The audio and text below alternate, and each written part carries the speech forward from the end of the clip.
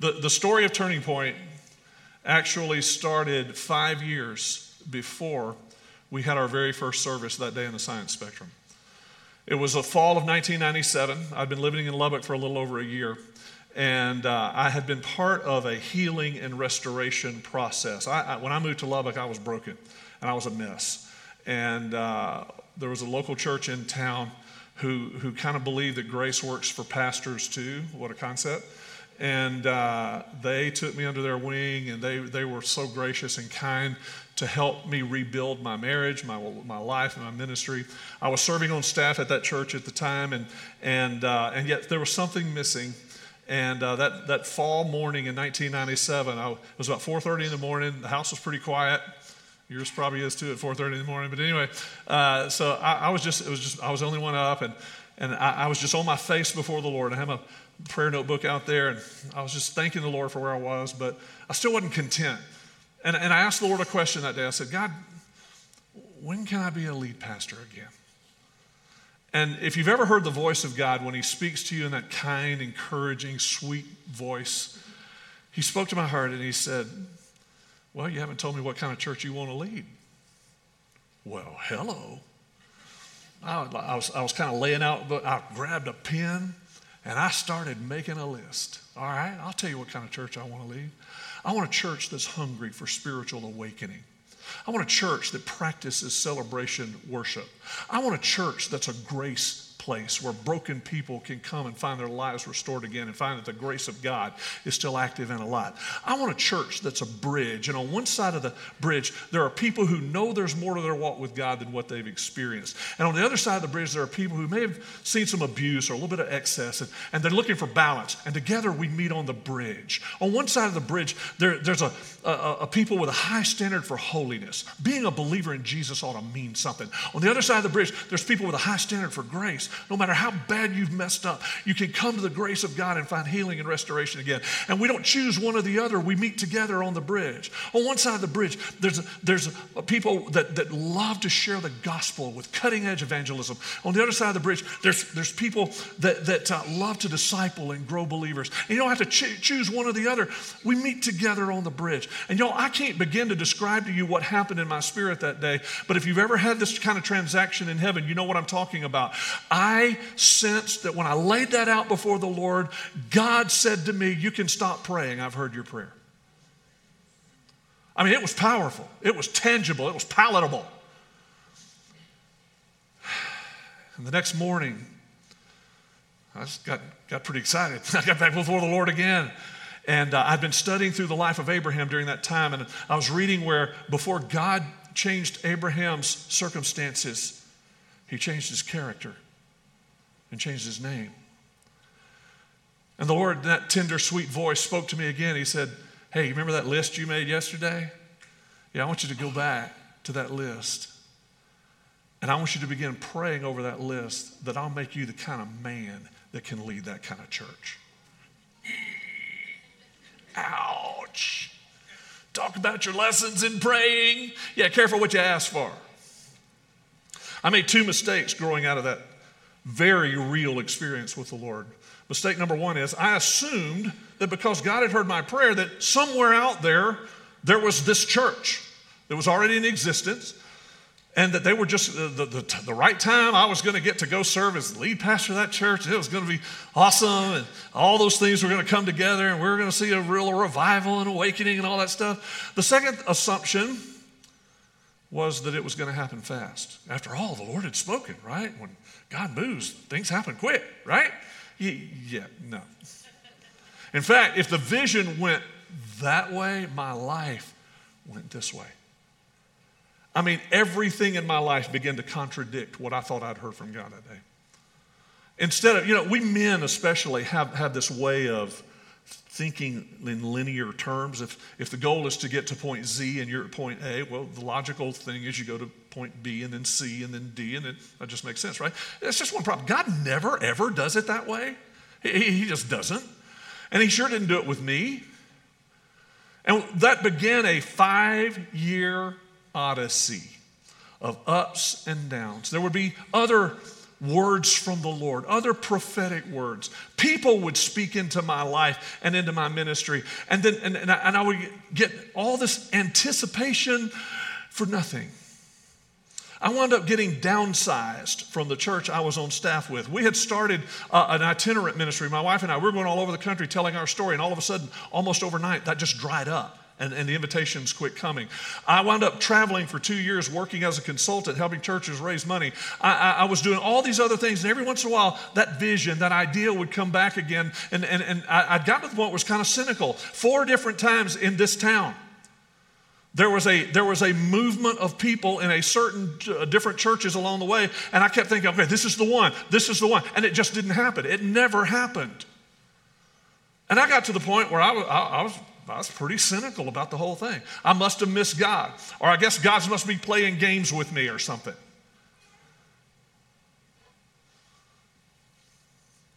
And then all of a sudden, about 5 years later, a local businessman looked at me and he said, I've been praying about this thing, and I think I've had a vision. And I think you need to pray about starting a new work. To which I said, I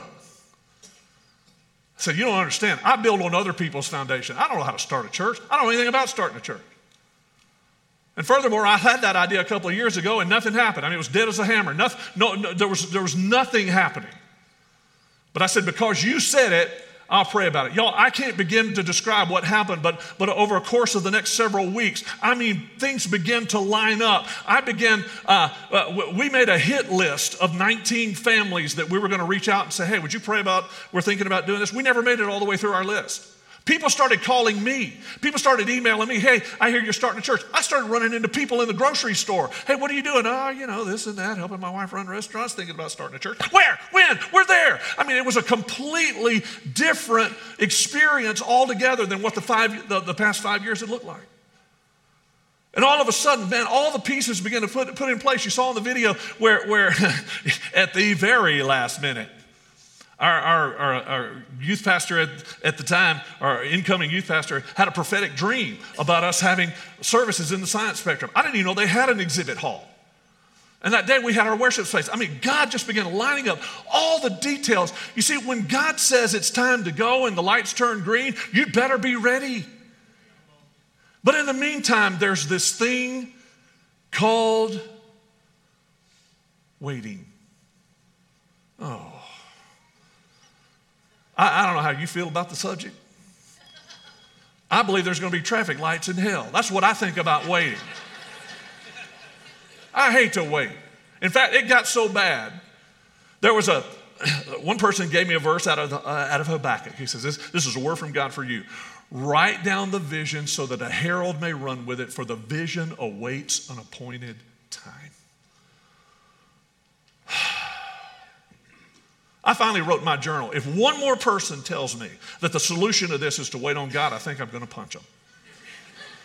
I hate waiting. And you know what the Lord was doing the whole time?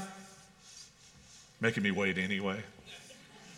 In fact, I believe I'm talking to somebody today who you're in that season. You're in a season between your promise and the fulfillment of that promise. And maybe you've been waiting for a long time. Maybe you've been praying for somebody to be saved or to come back in their walk, to come back to the Lord. And you've had this confidence and this faith that God's heard your prayer, and yet nothing is happening. Well, I want you to know that you and I have an ally in the Bible. About several, actually, but a guy by the name of Joseph. We're going to look at his life a little bit today in Genesis 40, but before we get there, I want to show you a verse in Psalms 105. Take a look at this. It says, and he, talking about God, called for a famine upon the land, and he broke the whole staff of bread. He sent a man before them, Joseph, who was sold as a slave. They afflicted his feet with fetters. He himself was laid in irons. But look at what verse 19 says. Until the time that his word came to pass, the word of the Lord tested him. Do you know what that's like? Do you know what it's like to get a word from God and then be tested by it for years? I do. Because that's exactly what was going on behind the scenes, is that God had given a clear vision, and yet there was something in my character that God was still at work to develop. There was something in the purposes and the plans of God that said 1997 isn't good enough. The year 2000 isn't good enough. I've got plans for 2003. You don't know it yet, but you'd better get ready. And you know what I was doing? Well, sometimes I was getting ready. A lot of times I wasn't. Because I was pouting and I was feeling sorry for myself. And I used to read through Psalms. David complaineth to God. Turn the page. David complaineth to God. Turn the page. How long, O Lord? How long, O Lord? What a baby. That's what I said. And David, what a big crybaby. God, get over it. Until I'm there. And now I'm up there going, how long, O Lord? How long, O Lord? And David's up in heaven going, see? I know in a group this size, I'm talking to somebody who's living somewhere between the promise and the fulfillment. Everything I want to say to you revolves around this point. Look at this. Anytime you are living between the promise and the fulfillment, you are being tested. Anytime you are living between the promise and the fulfillment, you are being tested. And I can testify that even when you flunk the test repeatedly, and I did, God is still faithful. He'll just take you back around one more time. He'll be glad to teach you patience if you don't learn it the first time. Let's look at Joseph for a little bit. In Genesis chapter 40, we're kind of getting into the middle of Joseph's story. So let me kind of set the scene for you. Joseph had some visions from God. He shared with his brothers. They didn't take too kindly to it. They sold him into slavery. He'd been serving as a slave, but got great favor by the captain of the Lord of the Egyptian host named Potiphar, and who put him in charge of his whole estate, except for the one thing, and that was his marriage, obviously. And yet Joseph was falsely accused of trying to seduce his wife and wound up being thrown into prison. So now Joseph is in prison. This has now been going on since he first had his dream and shared with his brothers, about 10 or 11 years. And in Genesis chapter 40, verse 1, a couple of new characters come on the scene. And it says, then it came to pass after these things, the cupbearer and the baker for the king of Egypt offended their lord, the king of Egypt. Pharaoh was furious with his two officials, the chief cupbearer and the chief baker. So he put them in confinement in the house of the captain of the bodyguard. If you're an underliner, underline that phrase, captain of the bodyguard, in the jail. The same place where Joseph was in prison. The captain of the bodyguard put Joseph in charge of them, and he took care of them, and they were in confinement for some time. Then the cupbearer and the baker for the king of Egypt, who were confined in jail, both had a dream the same night, each man with his own dream, and each dream with its own interpretation. When Joseph came to them in the morning and observed them, behold, they were dejected. He asked Pharaoh's officials who were with him in confinement in his master's house, why are your faces so sad today? They said to him, we have had a dream and there's no one to interpret it. Then Joseph said to them, do not interpretations belong to God? Tell it to me, please. And then from there, each of these guys tells the story of their dream. And Joseph interprets. He uses a dynamic spiritual gift that he had to prophetically interpret other people's dreams. And he told them what was going to happen. He said, both of you are going to have your heads lifted up. One's going to be lifted up and hung. And the other's going to have your head lifted up, and in favor with Pharaoh, you're going to go back. And that was the cupbearer. Joseph says to the cupbearer, now look, when you get back to Pharaoh, let him know I'm here, please. Because, I shouldn't be here, but I'm here. And the cupbearer says, absolutely. And then he didn't. He totally forgot Joseph for 2 more years. And you know what Joseph was doing all that time? What some of you are doing? Waiting and waiting and waiting. Waiting can be difficult. There are times that are easier, and there are times when waiting gets hard. Let me give you some examples from Joseph's life, and perhaps from yours, certainly from mine, of when the waiting becomes hard. Somebody said to me one time, waiting on God is like sitting on a concrete bench. The first few minutes it isn't too bad. It's kind of cold, kind of hard, but that's all right. We won't be here that long. And then you are. And then you're waiting some more, and that bench gets harder and colder and harder and colder. And they're like, how long I got to stay here? And waiting on the Lord can be that way too.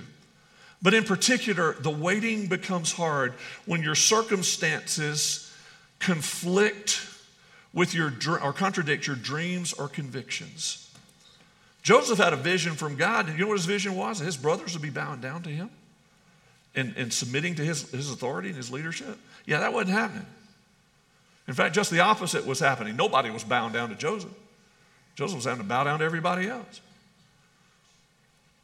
All the circumstances said to Joseph that your dream is a lie.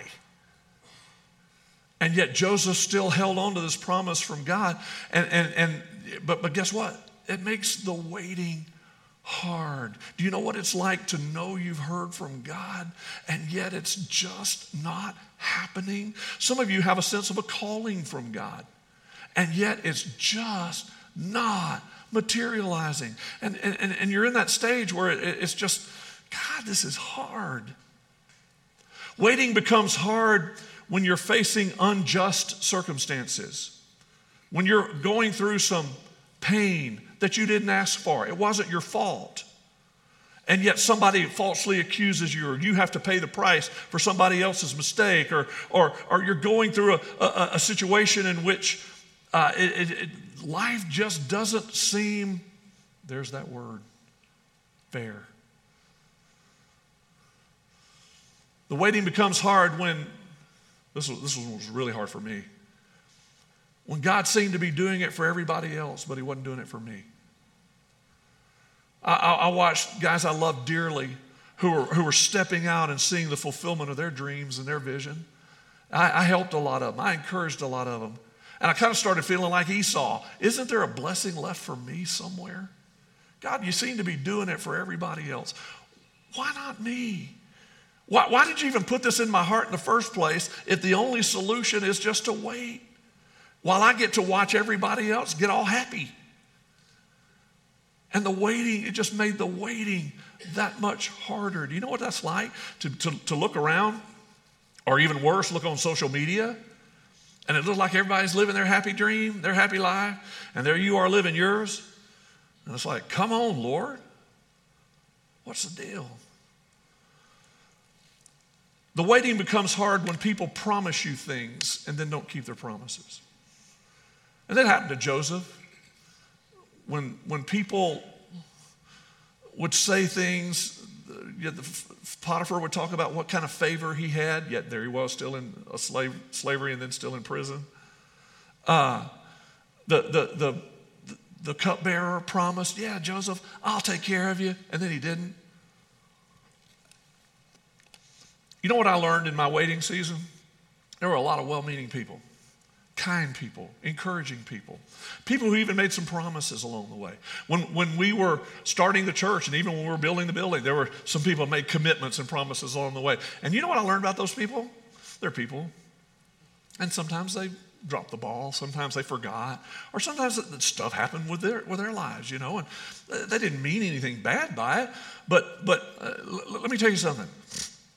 If God has given you a dream and you're waiting on the Lord, there's no human on the planet who can fulfill God's vision for you.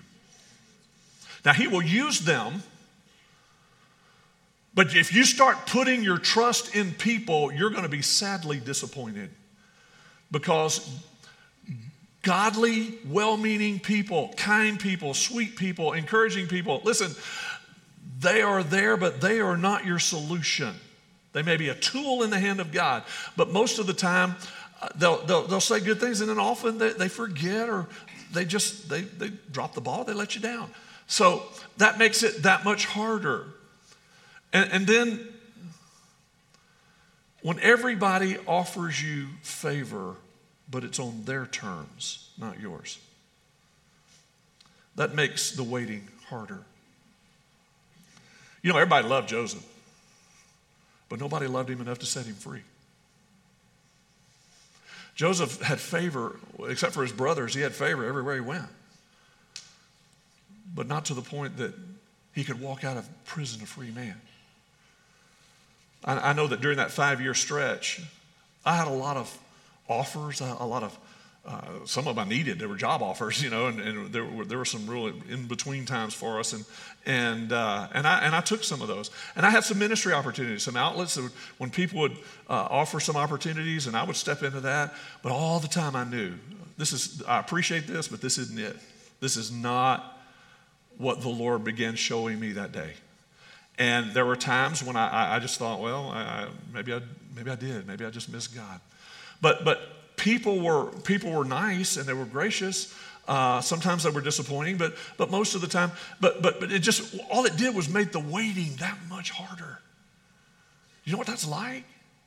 Hey, I know this isn't what you're looking for, but I do have this for you. What do I do with that? Do I say thank you and take it and kind of settle for plan B? Do I wait around for plan A? Do I take plan B temporarily and knowing that one day, it creates a lot of confusion. It just makes it hard. So what do you do? When you're living somewhere between the promise and the fulfillment, what do you do? Well, I can point to you what Joseph did, and it seemed to work for him. And some of those things I've seen reflected in our story, not near as well as it did for Joseph, but I've seen some of these. And if you're in that in-between season for you, here are some things I just want to encourage you with, okay? Some things to do during the waiting season. Number one, when you're in the waiting season, remain as peaceful as possible with those who oppose you. Remain as peaceful as possible with those who oppose you. Now, I want you to look back at verse 3 a minute. I want to show you something. It says, so he put them in confinement in the house of the captain of the bodyguard. Do you know who that was? Well, if you go back to chapter 39, it introduces you to a guy named Potiphar, who was the captain of the Lord's bodyguard. Do you know who the keeper of the prison was? The same guy that Joseph was running his estate. He just put him in a different part of his job. And what had happened to Joseph during that time? Well, Joseph had the opportunity to lash out and gnash out and defend himself and all that. He didn't do any of that.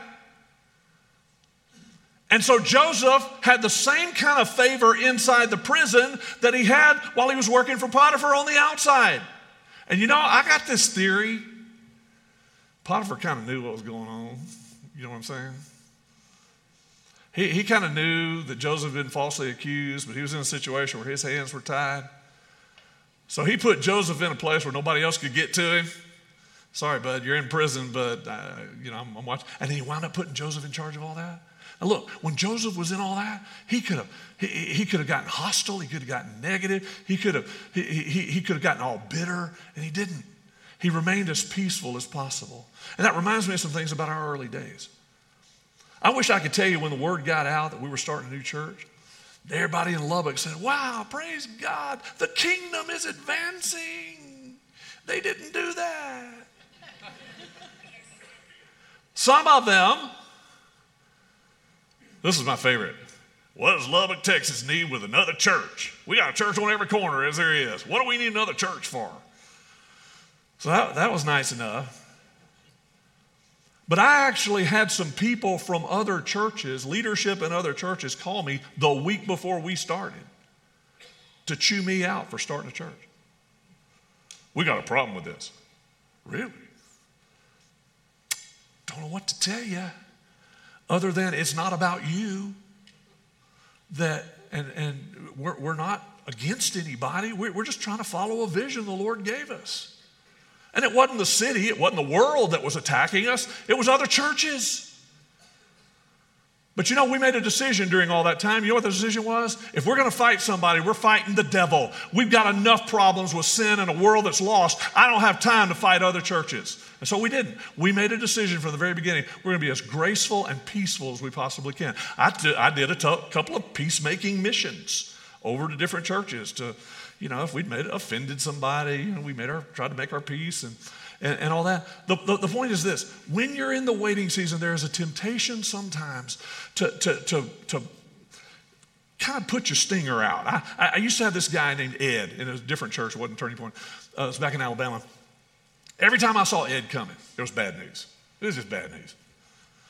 And it would show up on my face. Ed, what now? And Ed was kind of this courtly Southern gentleman, and he'd say, now put your stinger up. I just want some things we need to talk about. And I finally tried to say, Ed, just once, I wish when you showed up it was good news, right? But it was always bad news. But can I just say this? When you're in the waiting season and it's hard, there's a temptation to whip your stinger out. Stop. Just back off. It's going to be all right. Remain as peaceful as possible, even with people who oppose you. Second, and this is so important, y'all, maintain consistent fellowship with God. Who was it that gave Joseph the vision from the beginning? It was the Lord. Who was it that was overseeing everything even when Joseph's life went south? It was still the Lord. And can I just say to you that if you're living in a season of disappointment, if you're living in a season of waiting, if it's hard for you, the temptation from the enemy is to blame God for it. Stop. Lean in. Keep calling on the Lord. Keep trusting in Him. Keep seeking out His word. When you're frustrated, tell God you're frustrated. When you're angry, tell God you're angry. He's big enough to take it. When you don't understand what's going on, tell God, I don't understand what's going on. But keep pressing in to Him. Let me tell you why. Because when you get disappointed and you push away from God, where are you going to be when the opportunity finally materializes? If you're not ready for it, you're going to find yourself scrambling and crawling around trying to figure out, what do I do? Don't back up on your faith. Don't back up on your discipleship. Don't back up on your relationship with God. If there was ever a time to lean in, if there was ever a time to press in to the Lord Jesus, it's now. It's during the waiting. Then third, as you maintain that fellowship with God, continue using your gifts at every opportunity. Now, I've probably used the word cynical half a dozen times to describe seasons I went through in my life while I was in this waiting time. And the temptation when you're in the waiting time, put yourself in Joseph's position a minute. He was supernaturally gifted to have prophetic dreams. He was supernaturally gifted to also interpret prophetically the dreams of other people. And that, what did he have as a result of that? Yeah, sold into slavery, thrown into prison. Thank you very much. If exercising my gifts got me here, I think I'll choose another path. And yet what you see in Joseph is someone who continued to use his gifts. Here he is now 11 years into this.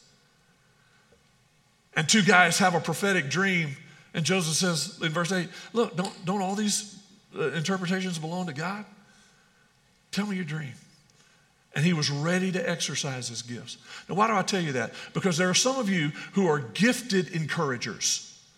And yet you're going through a season of discouragement yourself. And nobody's really pouring into you a lot of encouragement right now. And so why should you bother using your gifts of encouragement? I'll tell you why. Because sometimes the greatest encouragement you can receive is when you're using your gifts to encourage somebody else.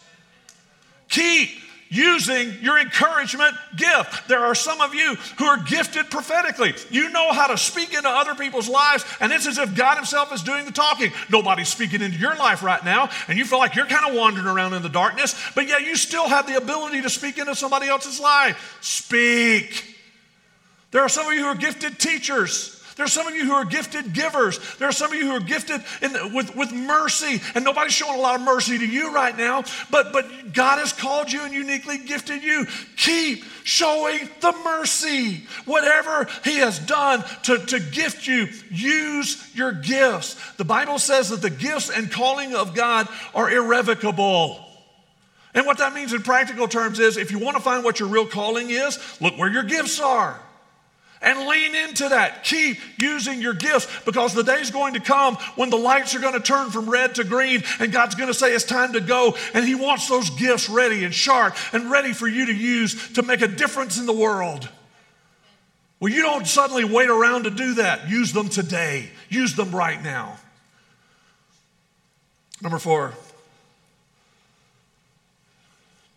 don't use your waiting seasons to attack other people.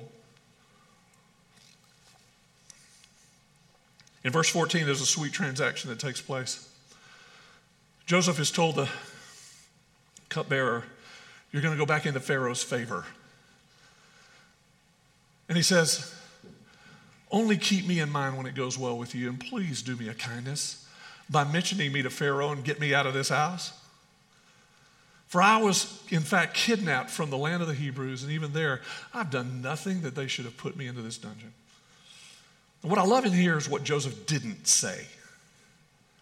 He didn't say,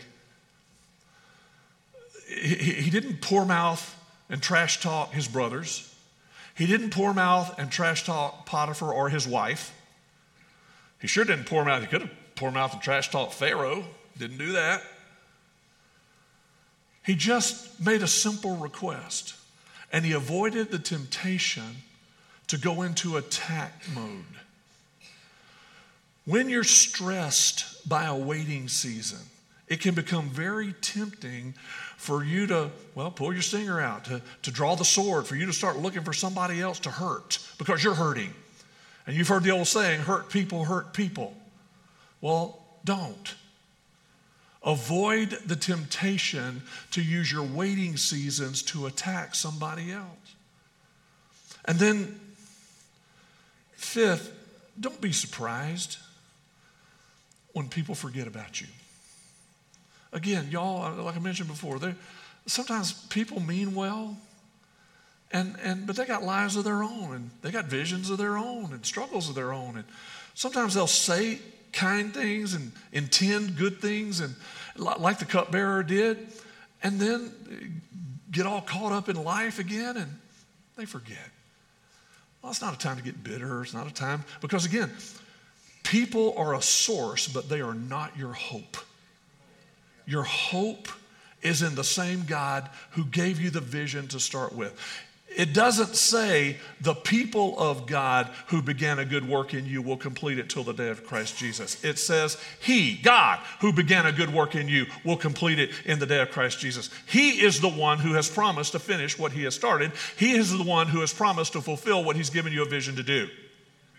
So when people come alongside you and it feels good, it feels like you're ready to have that kumbaya moment, let's all group hug and God's all in charge and we're going to make it happen, and then they go on their way and they forget, bless them. Bless them. Because guess what? You've probably done the same thing at some point. You didn't mean to, but you do. But if you don't remember anything else today, when you're in the waiting season, remember this. Remember